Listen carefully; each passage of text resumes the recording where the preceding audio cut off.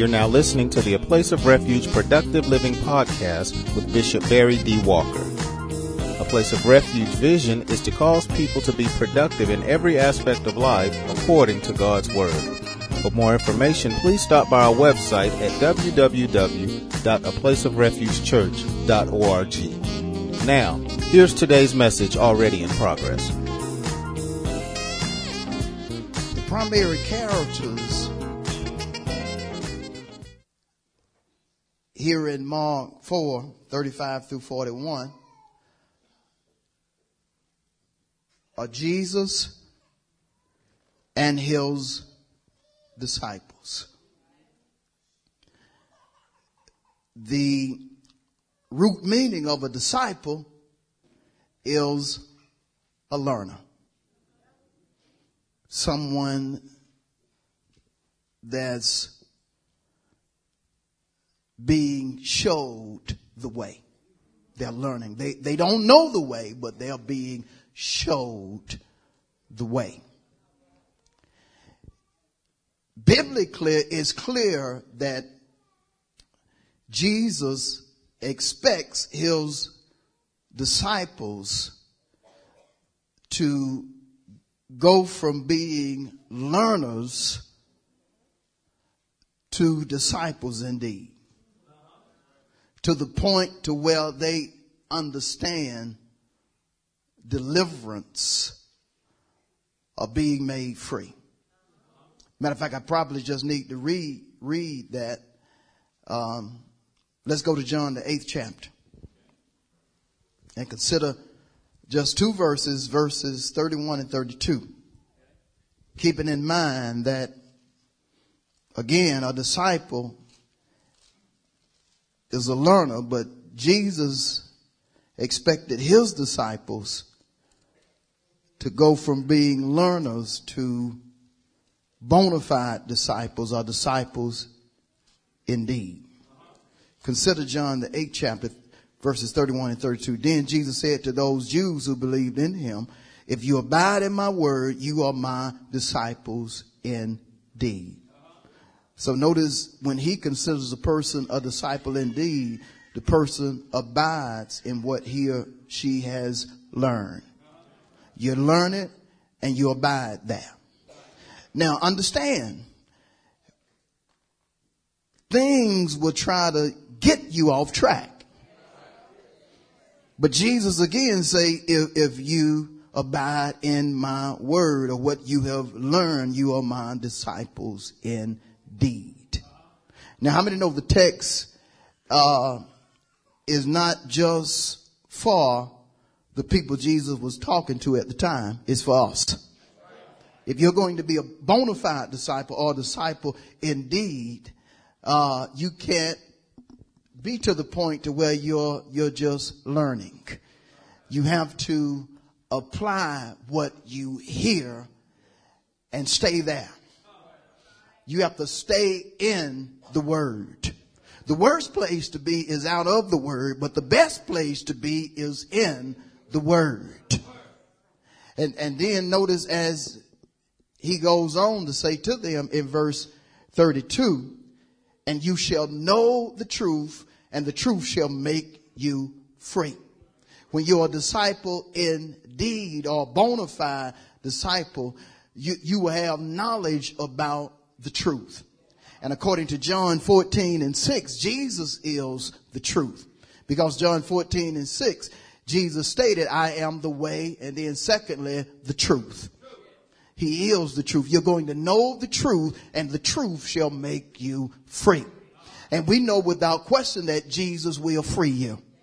That's the reason we're not wrapped up, tied up, and tangled up on what used to have us bound. How many can testify right now that it wasn't nobody but Jesus that made you free? And the Bible says, "Whom the Son of Man makes free," help me, is free. Good God, that sounded so good. Let's do it one more time. "And whom the Son of Man makes free is free." How? Indeed. You'll know the truth, and the truth shall make you free. Truth is powerful. when it makes you free, it says that it will cause whatever you're going through to change. That's the reason you never need to allow your present situation to dictate to you your future. Allow the truth to dictate your future, because it is the truth and only the truth that will make you free. When the truth frees or changes you, it says that it's going to deliver you. It's going to prosper you. It's going to protect you. It's going to turn your situation completely around. And don't look at me strange. That's some of our testimonies, that the truth just turned us completely around. Turn our money around. Turn our mindset around. Turn around how we talk. Turn around how we look at things. It may look negative, but that does not mean we're going to look at it in a negative sense. We know how to look beyond the negative and see the positive in reference to the word of God. Am I telling truth? And so disciple is supposed to be a person of progression, a person that progresses, a person that goes from one step to another step, from one level to another level. A disciple is a person or a child of God that is not going to stay in the same place. That's the reason I really have a problem with people that are born again but never grow. My question to you is that when are you going to just stop learning and become part of what God intended for you to be when he dropped in you faith, when he dropped in you the word of God? How many are understanding? Now, if you'll notice that the disciples actually identified Jesus properly in the text when they call him teacher, because every disciple needs a teacher. I said every disciple needs a teacher, someone that's going to train him or her in the manner that they need to be trained, someone that can train a person how to think, how to talk, and how to act. That's what a good teacher is. A good teacher will show a person the way. And ecclesiastically, a good teacher will show a person the way according to the principles of the church, both on the inside of the sanctuary as well as outside the sanctuary. And so they identified Jesus in the text again correctly as teacher.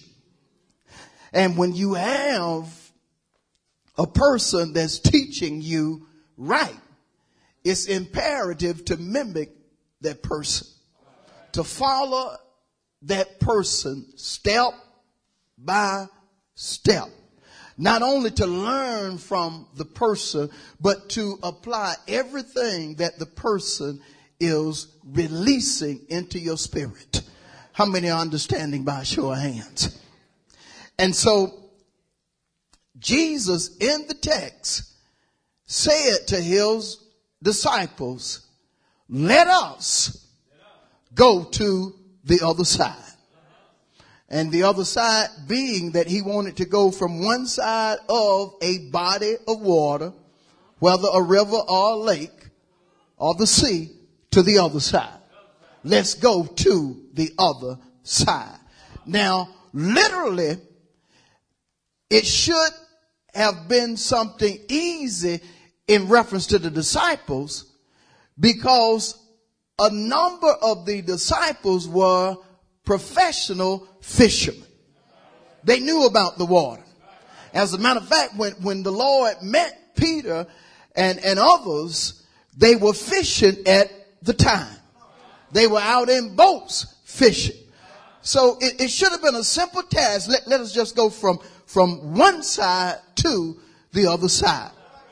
And when you consider the text, seemingly Jesus looked at it as a simple task that the disciples could handle, because once he got in the boat, He got comfortable, got him a pillow, went to the back of the boat, and went to sleep.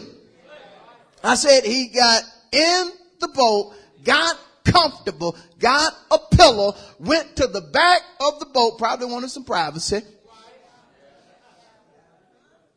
and he went to sleep. Sleep is good. Yeah. And with Jesus' schedule, it was probably a wonderful thing as well. Because after doing all he had done that particular day, he probably was tired and wanted to get him some rest. And when I look at the text, he was getting some good sleep. Now notice why I say that. Because a storm arose. And notice the text specifically says a wind storm. Doesn't talk about the rain. So apparently no rain was with this particular windstorm. And so even though it was a windstorm, he was not disrupted. Did not allow the wind to interfere with his sleep. He was in deep sleep. Now, I'm not a deep sleeper. How many deep sleepers we have in here? I mean, you can sleep with the TV on. Where are you at now? Some of y'all in here. Yeah. I would talk about you, but I ain't going to talk about you. But I'm just going to say this right here. I don't understand how anybody can sleep with a TV on. I like for everything to be dark. I like it to be quiet when I sleep.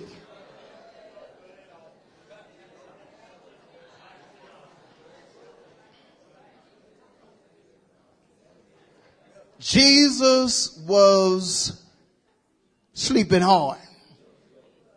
When I look at the text, that's what I say. He was sleeping hard. And so he did not allow the wind to disrupt him. Now, biblically, Paul talked in reference to wind from a figurative standpoint, in that he basically told Timothy and the people of God, you don't need to be tossed to and fro by every wind of doctrine. Bottom line, do not allow wind to move you out of your set place. You will have some things that will arise in your life that are like the wind, that'll try to move you from one place to another. But you cannot allow that thing or that person to move you out of your set place. Let me break it down a little more. God telling you better is here and better is coming. You cannot allow a temporary state of worse to move you out of your set place. Life happens, and sometimes life can throw something bad your way, but you can't allow the bad to dictate to you better is not coming. How many gonna help me preach it? Preach to somebody, don't allow anything, including words, to move you out of your fixed place. Better is here and better is what? And don't allow anything or anybody to move you out of your season. Don't allow anything or anybody to move you out of your set place. Because you're going to have things, you're going to have folk that will try to move you out of your set place. But you have to make up in your mind that you're going to stay in the will of God. Remember again, John 8:31 and 32. If you are a bona fide disciple, you're going to abide in the... Y'all didn't say it with no authority. Let's try it one more time. You're going to abide in the... If you abide in my word, you're my disciple. And you'll know the truth, and the truth shall what? Say to your neighbor, you got to stay in your fixed place. And so Jesus did not allow the wind to disrupt him. Now, the purpose contextually in reference to Jesus and his disciples was for them as a group, as a congregation, to stay on the same page. Same page being, we're going to go from one side to the other side. We're going to go from one step to the next step. We're going to go from one level to the next level. We're going to stay on the same page. Same as us. Pastor don't need to be going to a level by himself. We're going to do this thing. We need to do it corporately. We need to be together. Though we are different, we need to be on the same page. And so, instead of the disciples being on the same page when the wind arose, they were the complete opposite of Jesus. Jesus did not allow the windstorm to disrupt him, but they did. That's not on the same page. That's not being one. That's not being one. Now this is the thing. The disciples, when the wind did arise, they went back to the stern, seeing the Lord on the pillow, asleep.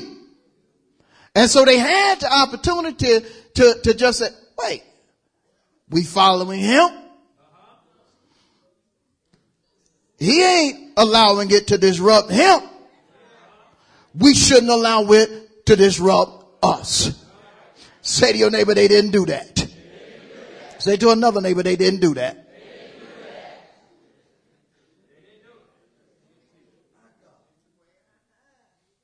They questioned his authority.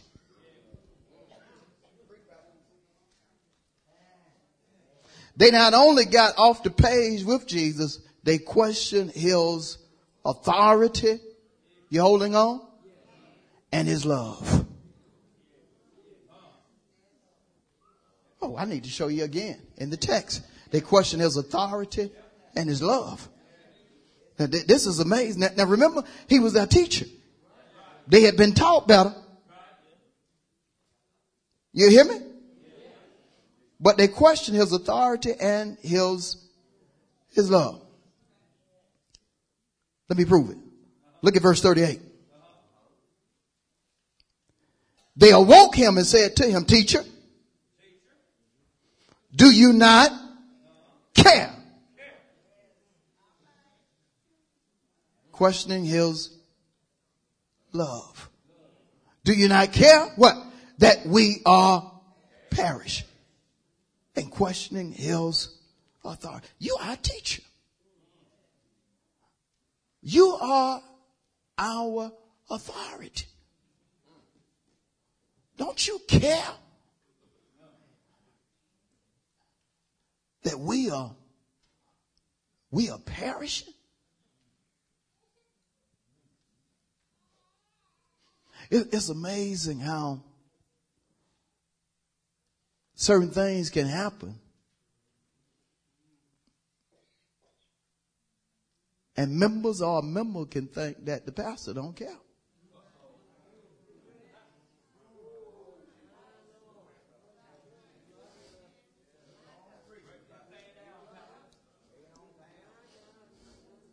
You never need to be to the point to where you allow the enemy to play with your mind to the point to where you think that whether it's your pastor other leaders in the church that nobody cares. I've heard folks say dumb stuff like, there is no love in the church. And when folks say something like that, you be like, God, I mean, this is the devil's church. Well, if it ain't no love in the church, it's got to be of the devil. Now, there may be a person in the church that's not loving, and you do have that. You have folk that should be more lovable or more loving, but they're not.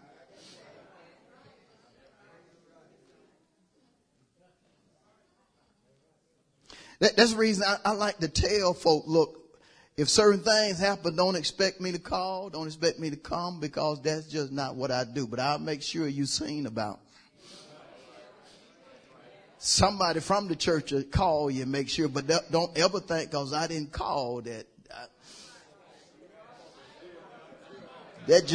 just ain't what I do.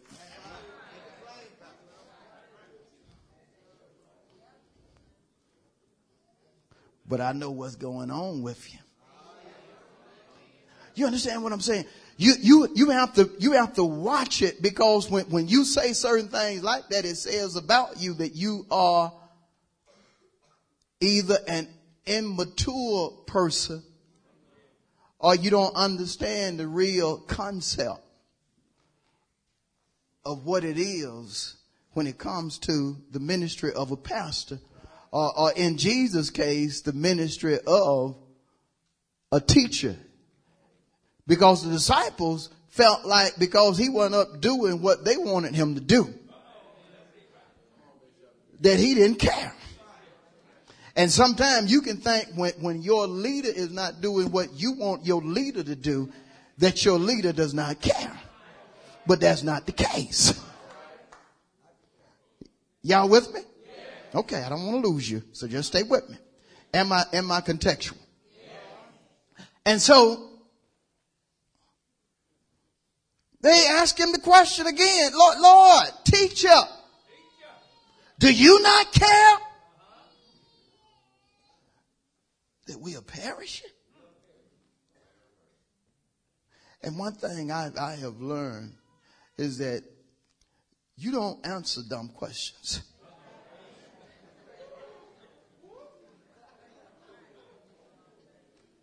You don't. You got to get away from asking stupid questions. And you got some folks that no question is stupid. Yeah, there are some stupid questions there. I know sometimes we be nice. No matter what you ask, it's not stupid. We can be nice and say stuff like that, but that just ain't the truth. There are some questions that people ask they ain't got no business asking. Woo! Good God. I better go over here. There are some questions that people ask they ain't got no business asking. Some questions, if you are a mature person, you ought to be ashamed that you ask. I said some questions, if you are a mature person, you ought to be ashamed that you ask. Now see, I could just say automatically about this section and that section, y'all ain't showing me no love right now. But I ain't gonna go there. I ain't gonna go there. I ain't gonna go there. I ain't gonna go there. But I don't care what you say. There are some questions that some folks just too mature to be asking. Woo! Jesus.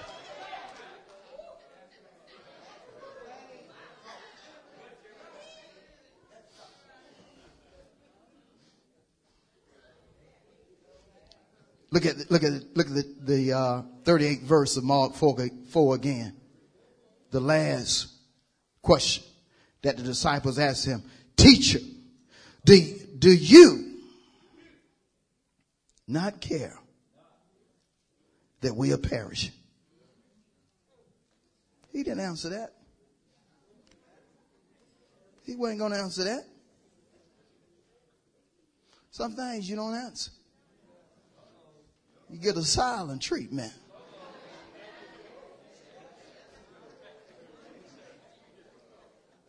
You ain't got nothing to say? Just don't say nothing. You don't respond to that.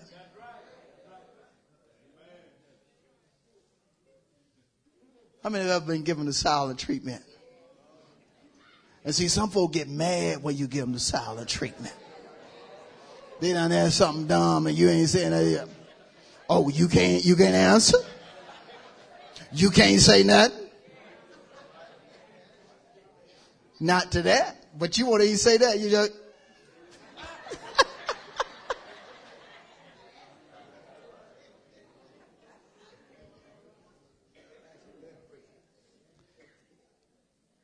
Jesus, after they had woke him up, messed up his sleep, he got up and look at what he did.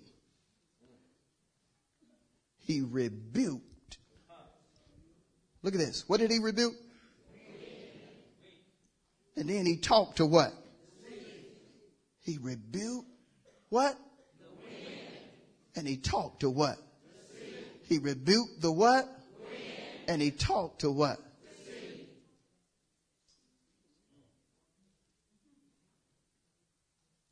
He used his authority. He used his authority. He put into action Proverbs 18:21. Death and what? Or in the power of the what? So he spoke to the sea. And he killed it. Stop. Halt. End. It was done. That's what he did. Right? Then, after doing that, because he was their teacher, he had to address them. He had to address them.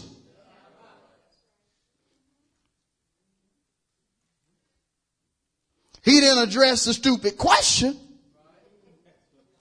but he addressed them based upon what they should have done, as well as their attitude. He addressed their attitude, addressed their mindset. He had to, because he done been teaching them faith. But they were operating in the flesh. The two opposites of faith are operating in the flesh and operating in fear. And the disciples obviously were operating in both. They were operating in the flesh and operating in fear. And see, when you walk according to the flesh, you're going to die.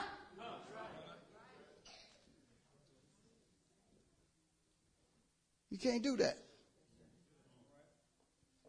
The just or disciples have to live by. So let's deal with this for a minute and I'm going to be done. Y'all okay? Okay. Verse 40. First question he asked his disciples. Why are you so fearful?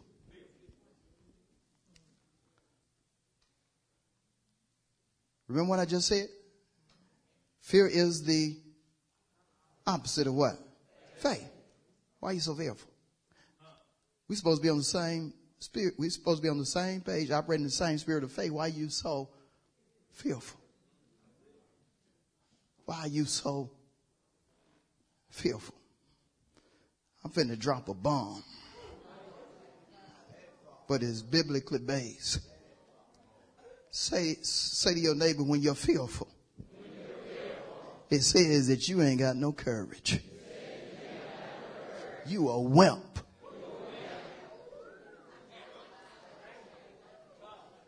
You a wannabe. You a weakling. That offend you? Let me show you something. Well, let me drop this bomb on you before I even show it to you. No, let me go ahead and go to the scripture. And then I'll drop it on you with the scripture. Y'all all right with that? Let's go to Deuteronomy. 5th book of the Bible. Deuteronomy. I'm going to read 2 verses in Deuteronomy chapter 20. I'm going to read 2 verses. Deuteronomy chapter 20. Remember what we got on the table. Jesus asked his disciples, why are you so fearful? Why are you acting like a wimp? Why are you acting like you ain't been taught? Why you acting like you ain't came out of revival? You just came out of revival. Why you acting like you ain't been in revival? Deuteronomy 20:1. Ready? This is what was told to the people of God. When you go out to battle against your enemies and see horses and chariots and people more, help me, numerous or bigger than you, do not be what? For the Lord your God is what? Who brought you up from the land of who? Now, bottom line, if God with you, it don't matter how many are against you, you're still what? More. Because God is omnipotent.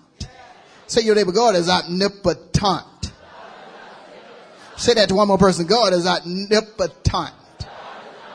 So that means he's all powerful.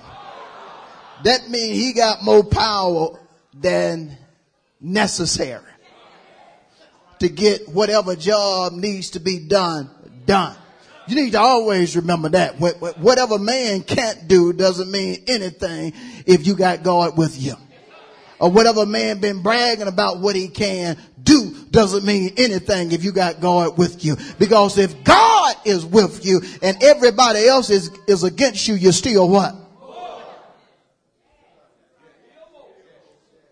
How many got Deuteronomy 20:1 in you? Let's go to verse 8. Same chapter, Deuteronomy 20:8. The officers shall speak further to the people. Now, they already know God with them, but look, the officers shall speak further to the people and say, what man is there who is help me? And let him what? And return where? Go home.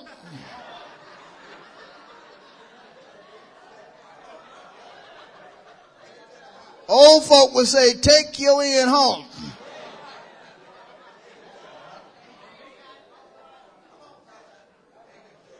If you feel for go where? If you feel for go where? If you feel for go where? There are folks that can know that God is with them, but still fearful because of what they see. Because they're operating in the flesh and not by faith. He let them go home. Send them home. Look at why. He said, let him go and return to his house, lest the heart of his brethren faint like his heart. See, you can't hang with folks that are fearful. If you hang with folks that are fearful, it'll get on you. Say to your neighbor, spirits transfer. That's when you can't hang with everybody. Yeah, me and her still talk. Why? Why? You know what she about? Why? You know she don't believe this. Why?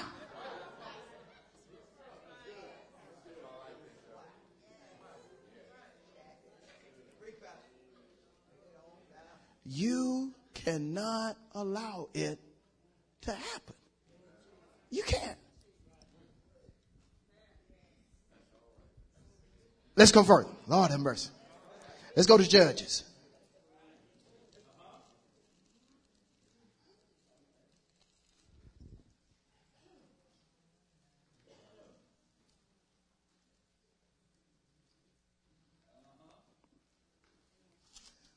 You with me? Go with me to Judges. Judges is what?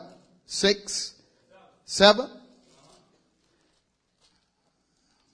Right after Joshua, you'll find what? Look at Judges, the 7th chapter. And we're going to start at verse 1. Keep in mind what we got on the table. Jesus asked his disciples the question, why are you so what? Why are you so what? Judges 7:1. Then Jerubbaal, that is Gideon, and all the people who were with him rose early and encamped beside the well of Harod, so that the camp of the Midianites was on the north side of them by the hill of Morah in the valley. And the Lord said to Gideon, the people who are with you are too many for me to give the Midianites into their hands, lest Israel claim glory for itself against me, saying, my own hand has what? Now therefore proclaim in the hearing of the people, saying, whoever is, help me, and let him turn and depart at once from Mount Gilead. And 22,000 of the people returned, and 10,000 what?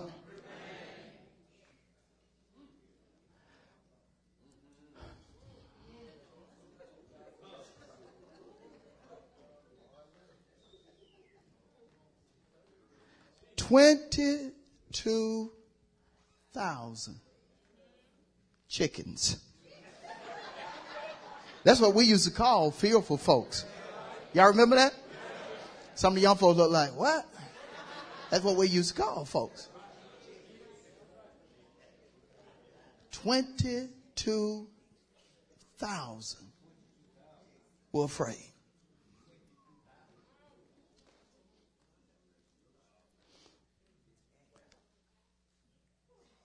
That means out of what, 35, 40 ministers.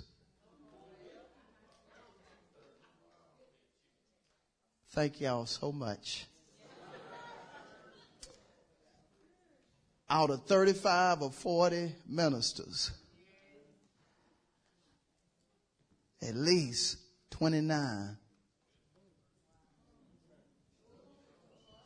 are fearful. We sure don't need that to be the case, do we?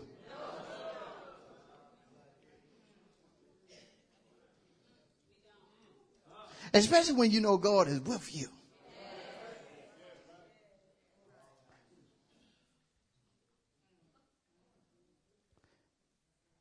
Why are you so fearful?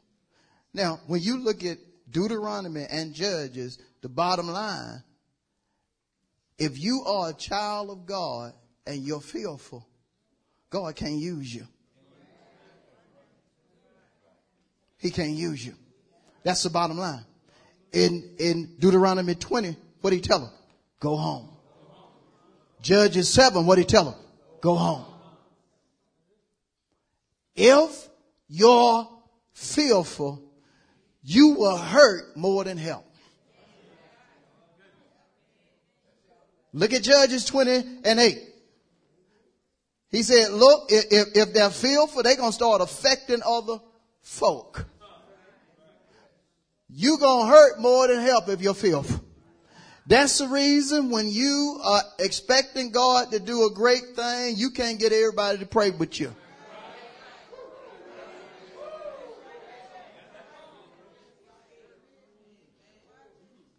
That's the reason when you are looking for God to do something great and you need somebody to agree with you that it's going to happen, you have to be selective.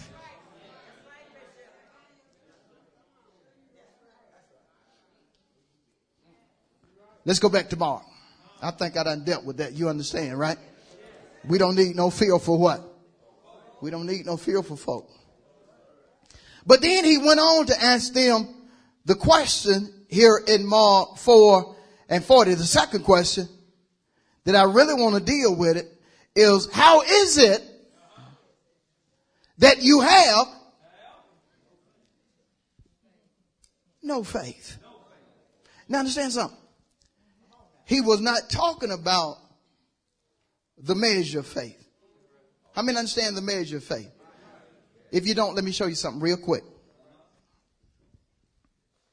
Go with me to Romans the 12th chapter. I think where I need to go.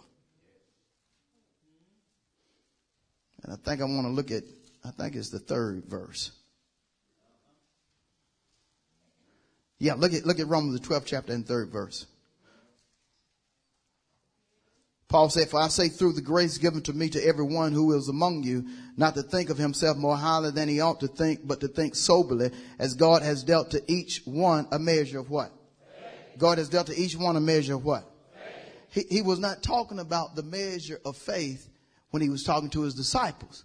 When he asked his disciples, the ones that had been learning from him, how is it you have no faith? He was talking about the God kind of faith. See, because when something bigger than you attacks you, the measure of faith ain't gonna get the job done. You have to use the God kind of faith. You have to use faith that God has been imputing into your spirit week in and week out. When you are attacked by a spirit that's telling you it ain't gonna work out, you cannot use faith that every man, whether saint or sinner, has been given. You have to use that faith that comes from the word of God. You know Romans 10 and 17. So then faith comes by hearing, and hearing the word of God. Romans 10, 14 and 15 in part. But how shall they hear without a preacher? Say to your neighbor, he was wondering how in the world could they not have what they had been given. How is it that you have? Look at the text. No. Say to your neighbor, they were without faith.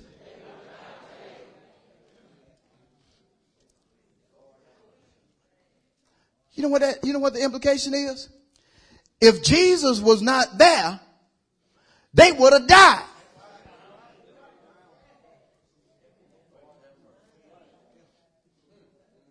If Jesus was not in the boat, the physical man, they would have. If the Lord had not intervened, even though they asked him if he cared, if he wouldn't have intervened, they would have died. But let me deal with them having no faith. Because sometimes, even though we done been given faith, we act like we don't have no faith. You didn't hear what the pastor preached? Man, you didn't hear that teaching Tuesday? You act like you didn't hear that teaching Tuesday. Sister, you didn't hear it? Sister, he just taught on that. When you, I was here. Then you, I heard it, but what's the but? If you heard it, what's the problem? If you heard it, what's the deal? Or just put it into action and watch God work it. Because it'll work if you. But if you don't work it, if you don't put it into action, it ain't going to work. I'm going to deal with no faith and then I'm done. The question is on the table. Why is it you have what? No faith. Why is it you have what? No faith. And that happens to us sometimes, even though we done been taught the word. Now, let's look at the implications from a biblical standpoint. First it says that you're dead. Let's go to James chapter 2. Lord have mercy. Thank God we ain't got to drive an hour away today. We just got to go next door to the MSW. So we all right. James chapter 2. In reference to the next service. That's what I'm talking about. James chapter 2 verse 18 is where we'll start. Ready? But someone will say, you have faith and I have works. Show me your faith without your works, and I will show you my faith by my what? Verse 19, you believe that there is one God, you do well, even the demons what? And what? Verse 20, but do you want to know, foolish man or woman, that faith without works is what? Faith without works is what? That means it's no faith. It is no faith. If you're hearing but you won't do it, you exemplifying that you don't have no faith. Faith without works is what? Faith without works is what? I don't care how much you hear it, how much you quote it. You gotta put it into action. Because faith without works is what?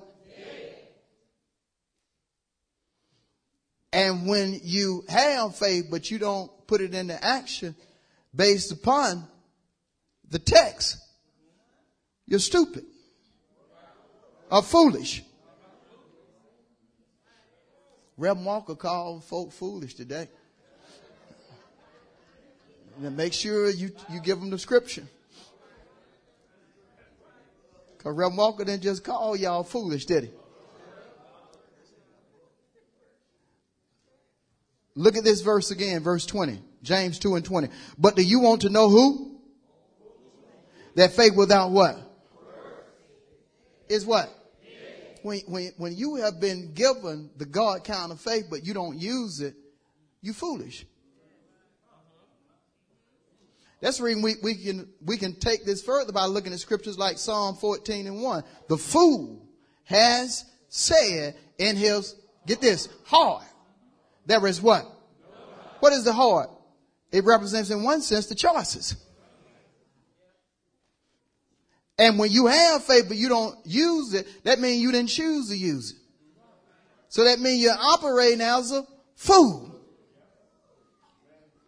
Nobody has to call you a fool because it speaks for. Say to your neighbor, I don't want to be nobody's fool. Especially my own.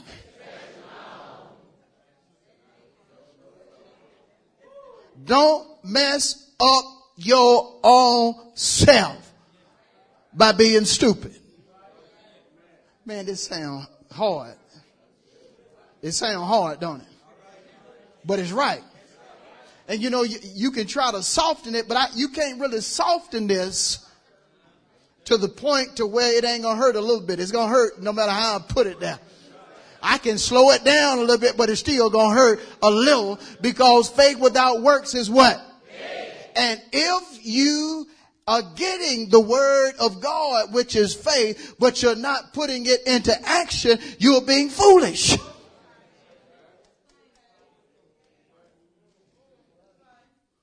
Lord have mercy.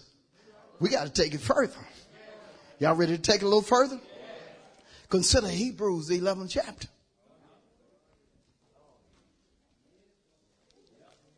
Just turn the page. Hebrews is next to James. Just go back to the 11th chapter and the 6th verse. Well, the 11th chapter and the 6th verse. Ready? But without faith it is impossible to please who? I'm just going to stop right there for now. If you don't have no faith, guess who you ain't going to please? How many of you want to please God? Bottom line, you're going to have some faith. If you're going to please God, you're going to have some faith. If I'm going to please him, I'm going to have to show him that what I've been hearing according to his word, I'm living it.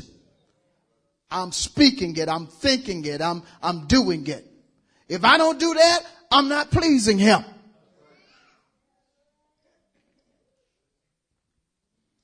Tears don't move God. Unless those tears are coupled with faith. It is faith that moves God. If I'm crying, asking God to help me, yeah, that's going to move him. But if I'm crying, having a pity party, that ain't going to move God. Let's finish the verse. Hebrews 11:6. Ready? For without faith it is to please who? For he who must that and see, faith moves God. When God sees that you're going to trust him despite what you see, despite what you feel, despite what you're going through, that causes him to do for you what your eyes have not seen. That causes God to reverse conditions. That causes God to open up windows, pour out blessings you don't have room to receive. Faith moves God. Who's going to help me preach that? Preach the two folk, faith moves God.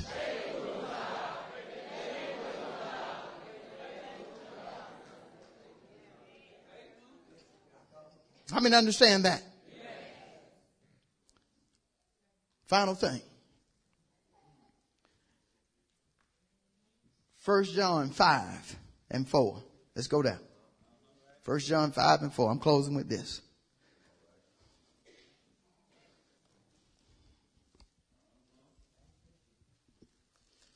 Lord have mercy.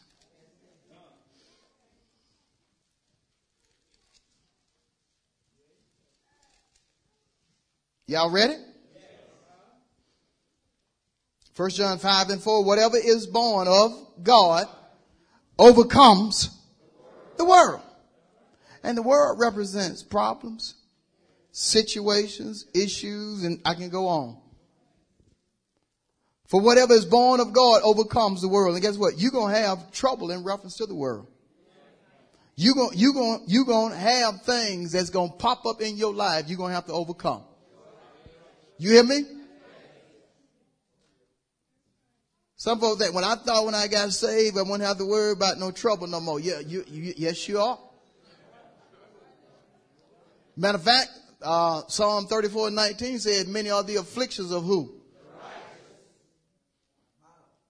But then God delivers him or her out of. You're going to have trouble. I don't care who you are. Whatever is born of God overcomes what? But look at what he goes on to say. Help me read it. Ready? Read.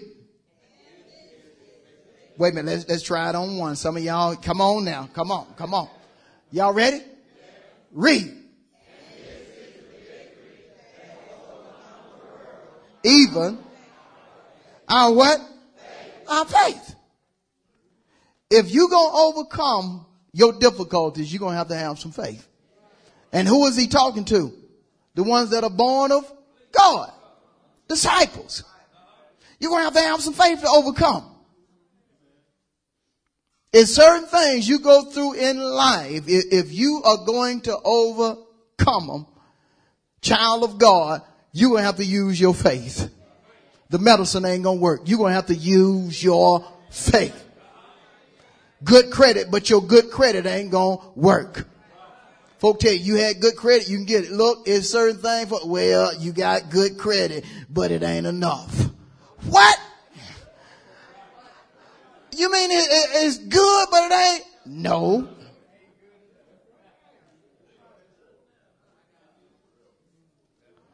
Let me tell you something. Faith overcomes the world. Faith. That's what the Bible says. But understand this. No faith, the world gonna put a whipping on you. If you don't overcome it, what's gonna happen? It's gonna conquer you. It's gonna destroy you. If you don't put faith on depression will destroy you. If you don't put faith on your physical condition that's trying to keep you from doing certain things, that thing will conquer you. Do you know it's folks that literally die of a broken heart? But flipping that, you know, folks have overcome brokenheartedness through faith.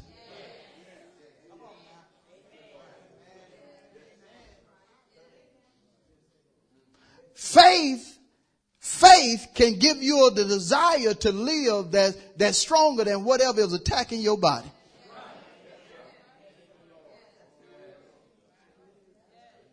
The problem can still exist, but it's not affecting you in the manner it's affected other folk because of your faith. Why? Because faith is a conqueror. Faith overcomes the world. How you gonna deal with that problem, Walker? Faith. How you gonna deal with that issue? Faith. How you gonna deal with all that controversy? Faith. How you gonna deal with what you don't have? Faith. How you gonna deal with this, that, and the other? Faith. Say to your neighbor, faith overcomes. But if you don't operate in faith, if you have no faith, you ain't gonna be able to see the conquering power of God manifest in your life the way God desires it to manifest. I mean, understand that. Let me see them hands. You understand what I'm talking about. Faith overcomes. Okay, let's get a lot of big hands. Thank you for listening to the A Place of Refuge Productive Living podcast with Bishop Barry D. Walker. Please stop by our website for more information on our church at www.aplaceofrefugechurch.org. Until next time, remember, Jesus came that you might have life and have it more abundantly.